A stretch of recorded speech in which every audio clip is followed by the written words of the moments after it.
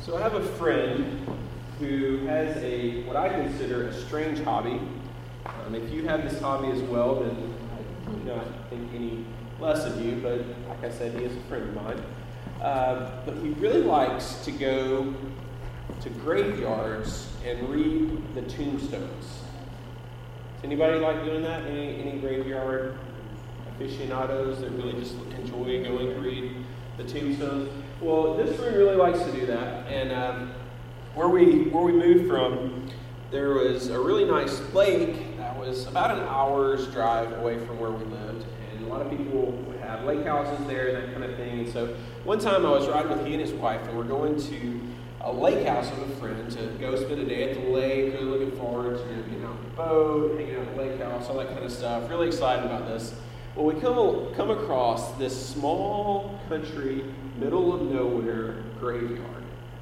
And he wants to stop to go read the tombstones.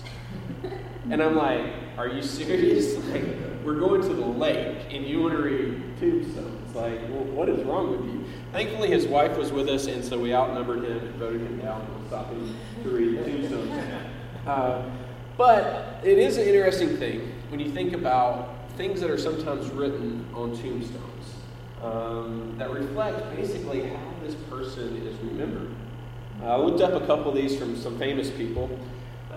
First one, we have Michael Jackson, and I think they wanted to give his everything about him positive that could possibly say. Songwriter, singer, producer, dancer, choreographer, humanitarian, Jackson 5 member, soloist, 13 number one singles, 13 Grammys, 197 awards, and 37 top 40 hits.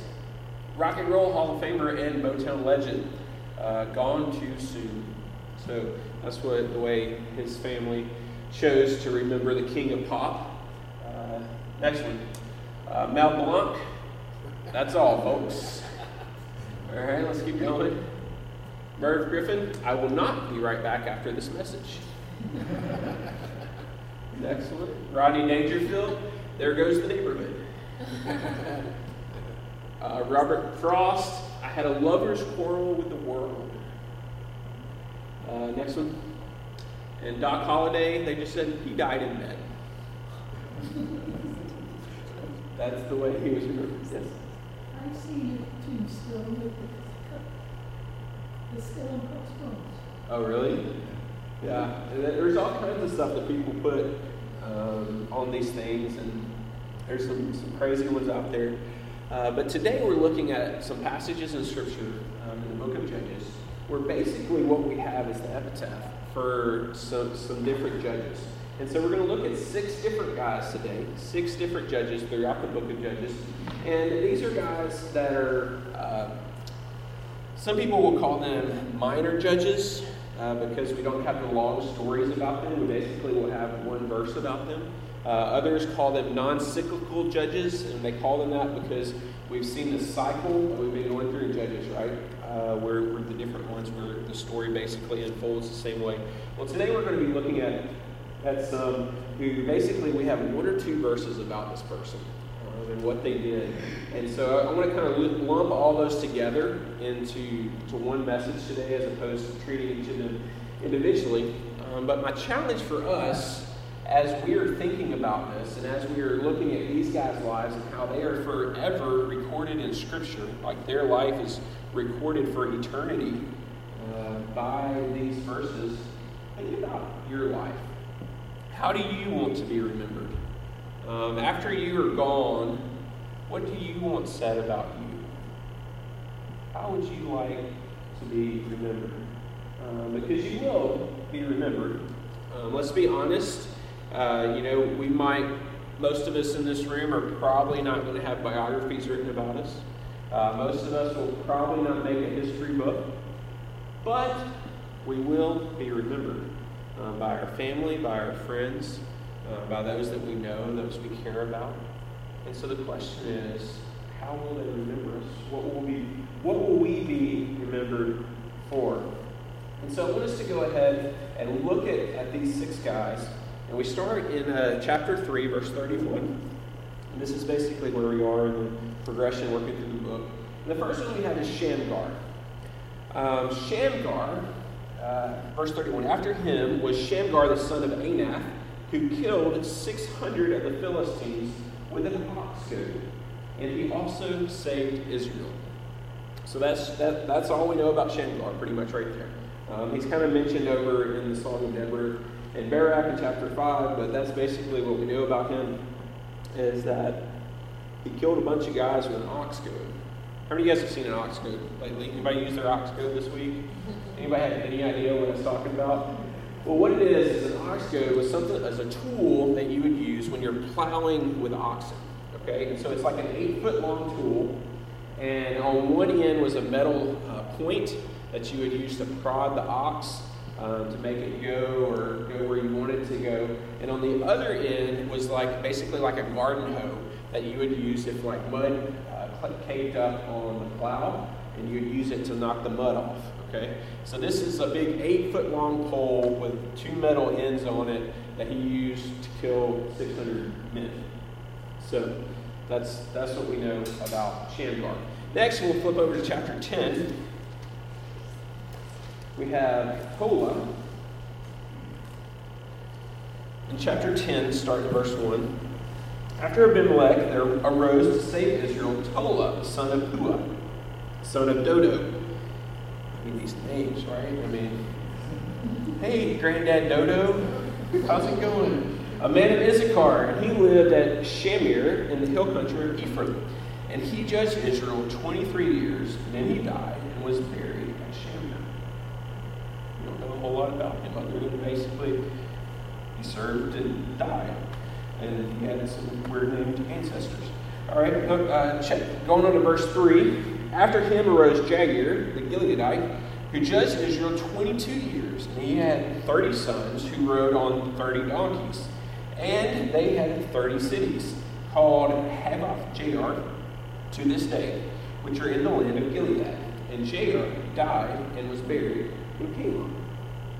Okay, now we'll skip over to chapter 12. Starting in verse 8, we have Ibzan. After him, Ibzan of Bethlehem judged Israel. He had 30 sons and 30 daughters he gave in marriage outside his clan, and 30 daughters he brought in from outside for his sons. And he judged Israel 7 years. Then Ibzan died and was buried at Bethlehem. Next, after him, Elon the Zebulunite judged Israel. He judged Israel 10 years. Then Elon the Zebulunite died and was buried at Ibzan in the land of Zebulun. And then the last one, after him, Abdon, the son of Hillel, the Pirathonite, judged Israel. He had 40 sons and 30 grandsons who rode on 70 donkeys. And he judged Israel 8 years. Then Abdon, the son of Hillel, the Pirathonite, died and was buried in Pirathon in the land of Ephraim in the hill country of the Amalekites. So those are our guys we're looking at today. You're like, wow, that was just so edifying to my soul to hear these passages of Scripture about these guys. And I want us to look at it seriously, because we do believe that God thought this was important enough to put in the Bible. So therefore, there probably is something we can learn here. There's something we can learn from looking at these guys and looking at their lives. And I think that can help to inform us about how we live and how we will be remembered. So I pulled out a couple of lessons that we can learn from these guys. The first lesson number 1, is you do not have to accomplish some amazing feat to do what God wants you to do. You see, some of these guys, some of the judges, with Samson, we have all these great feats of strength that he accomplishes and how he does all this stuff, and we have all of that. But some of these guys, they're listed right here. They did their job. They did what God had for them to do. They served for so many years, and then they were done. And I think that's very pleasing to the Lord. And so in our lives, I don't think we have to be looking for, what is the great, amazing thing that I can accomplish for God? But instead, how can I be faithful? How can I serve Him with my life? And what does He want me to do? I think if we're answering that question, if we're honest to that question, then I think we'll be remembered in the way that we would like to be remembered. Instead of trying to come up with, God, what is the most amazing thing that could happen through my life? Say, God, just what is the thing that you want from my life? What do you want me to do? How do you want me to serve you? Because I think if we do that, I think that would be a pretty great thing to have on our tombstone. And they did the will of God.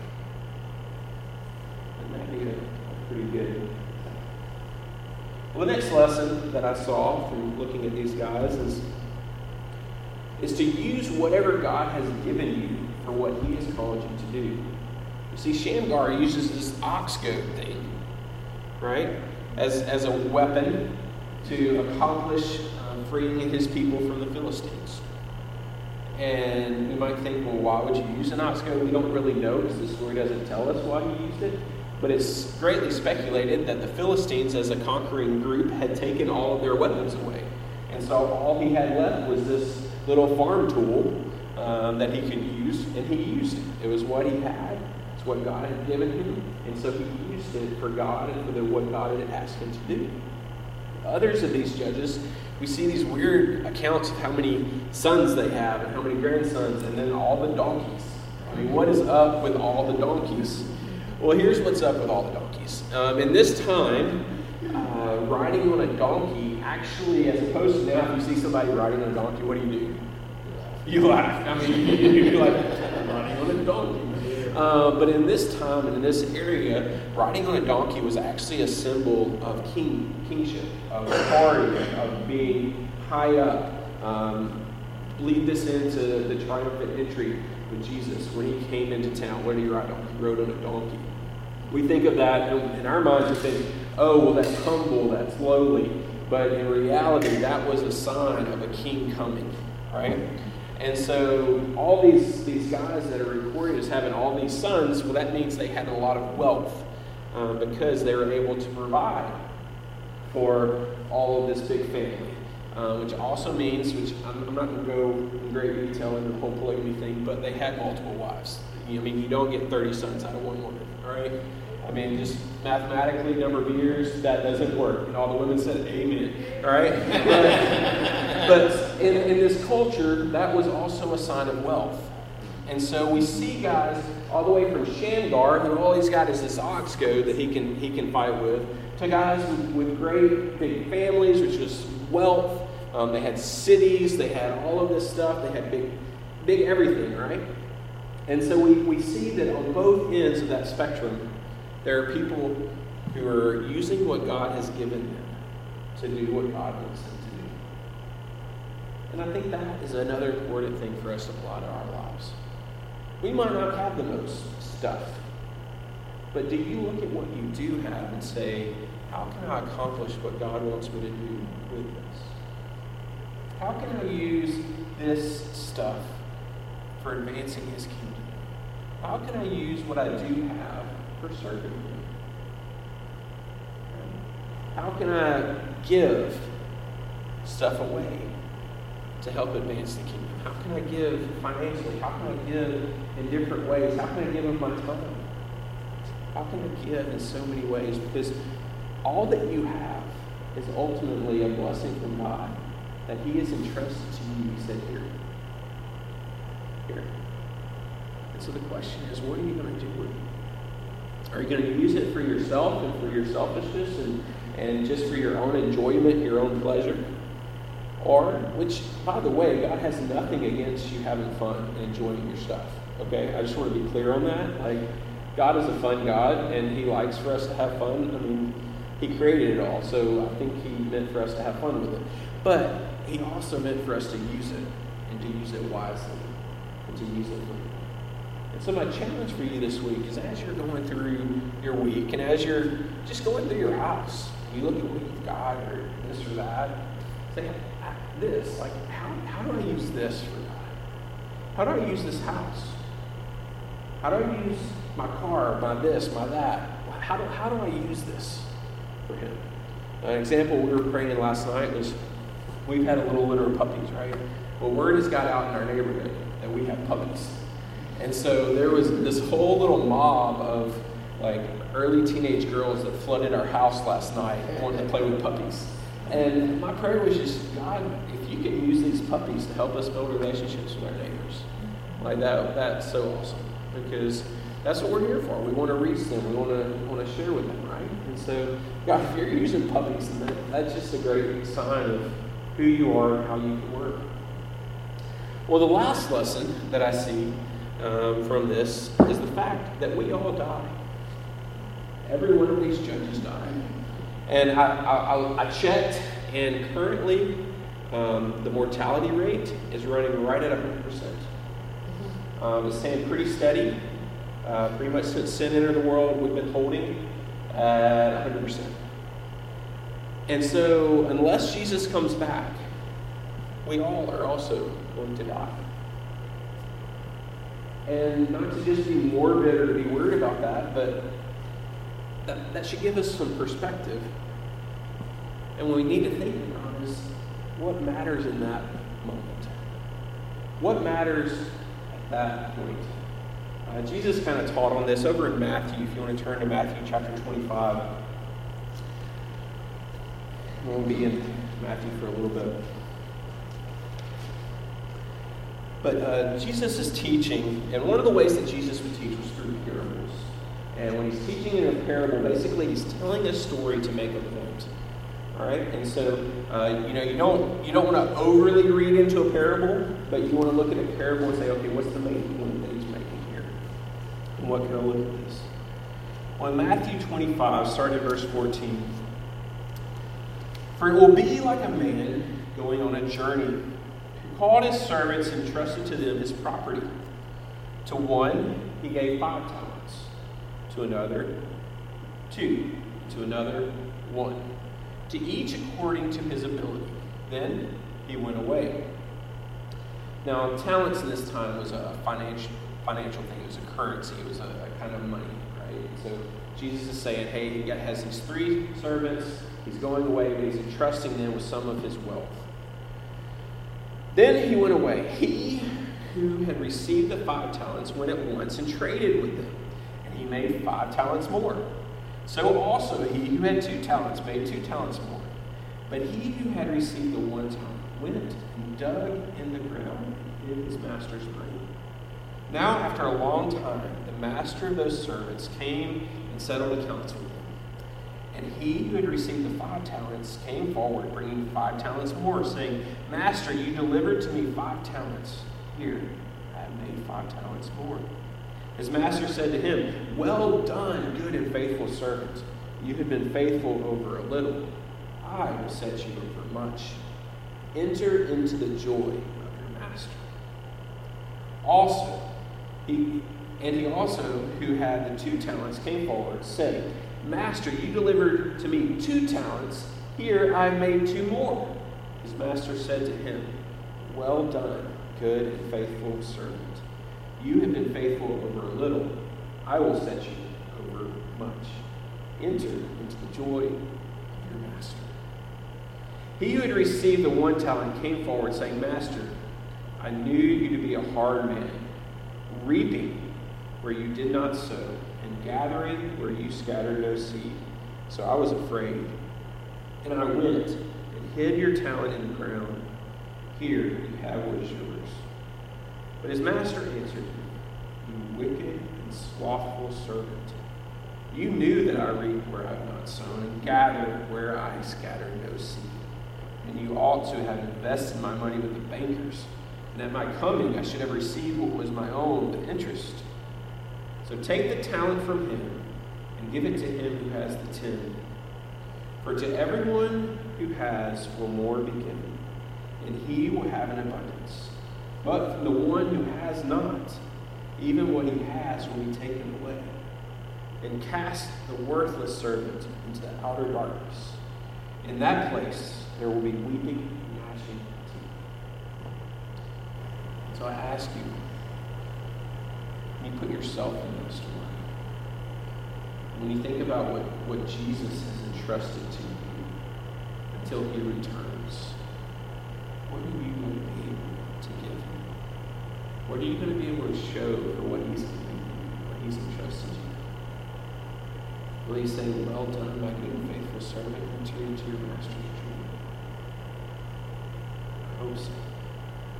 Because right after that, he makes it a little clearer. He leaves the parable and he just tells us the way it is. When the Son of Man comes in his glory and all the angels with him, then he will sit on his glorious throne. Before him will be gathered all the nations. He will separate people one from another, as a shepherd separates the sheep from the goats. And he will place the sheep on his right, but the goats on the left. And the king will say to those on his right, "Come, you who are blessed by my Father, inherit the kingdom prepared for you from the foundation of the world. For I was hungry, you gave me food. I was thirsty, and you gave me drink. I was a stranger, and you welcomed me. I was naked, and you clothed me. I was sick, and you visited me. I was in prison, and you came to me." And the righteous will answer him, saying, "Lord, when did we see you hungry and feed you, or thirsty and give you drink? And when did we see you a stranger and welcome you, or naked and clothe you? And when did we see you sick or in prison and visit you?" And the king will answer them, "Truly I say to you, as you did it to one of the least of these my brothers, you did it to me." Then he will say to those on his left, "Depart from me, you cursed, into the eternal fire, prepared for the devil and his angels. For I was hungry, and you gave me no food. I was thirsty, and you gave me no drink. I was a stranger, and you did not welcome me. Naked, and you did not clothe me. Sick and in prison, you did not visit me." Then they also will answer, saying, "Lord, when did we see you hungry or thirsty or a stranger or naked or sick or in prison and did not minister to you?" Then he will answer them, saying, "Truly, I say to you, as you did not do it to one of the least of these, you did not do it to me." And these will go away into eternal punishment, but the righteous into eternal life. Now, when we know, when we look at all of Scripture together, not just this one passage, that we are not saved by our works. We're not saved by what we do for the poor or the hungry. The key point in that part of the story, I think, is those who are righteous and those who are not righteous. The Scripture is clear that we are only righteous through the righteousness of Christ.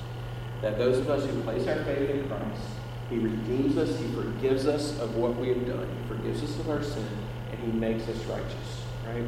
He takes our sin and we get his righteousness. But how do you know that you have his righteousness? How do you know that you've been forgiven? How do you know that you've been saved? It's by what happens in your life. Do you take that righteousness and do you live by it? Do you let him work through your life? Because when that is happening, you know what you're going to do? You're going to care about those who are in need. You're going to care about those who are hungry. You're going to help clothe those who need clothes. You're going to visit those who are hurting, those who are in need. And it's not because of your own works, but it's because of him alive in you. And the care that he has for you and the love that he's shown for you and the way that you want to show that to others. And so, at the end, he comes back. Where are you going? Going to be on the right or on the left? Will you be with the sheep or will you be with the goats? Will you be told, "Well done, my good and faithful servant, enter into my joy"? Or will he say, "Be gone into the eternal fire that was prepared for Satan"?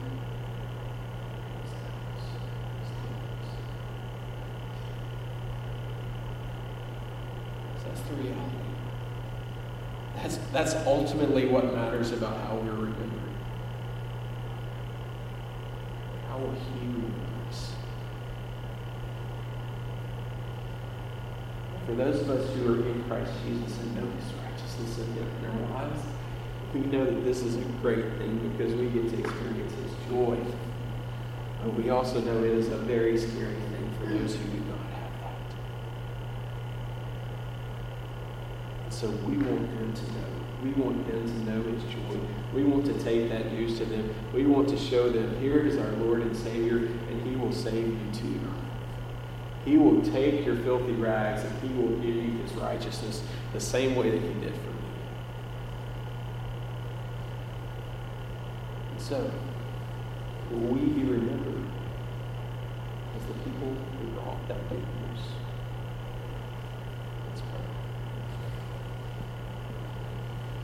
Dear God, I pray, especially for anyone here in this room who does not have that hope, that does not have that assurance of your righteousness being given to us. Lord, I pray that we will be faithful to live by and act upon that righteousness in our lives, that we will care for those who are hurt, those who are in need, those who are in pain. As you've told us that doing so is going to seem like we're doing it for you. Lord, we love you, and we thank you so much for all that you've done for us. So it's the least that we can do in return. And so God, with the years that you've given us, with the time that you've given us here, Lord, let us make an impact. Let us be used by you to further your kingdom. Lord, let it be said, let each one of us say, all that I have is yours. Use it. Use it however you see fit. Show me ways that I can advance your kingdom. Lord, I thank you for your word.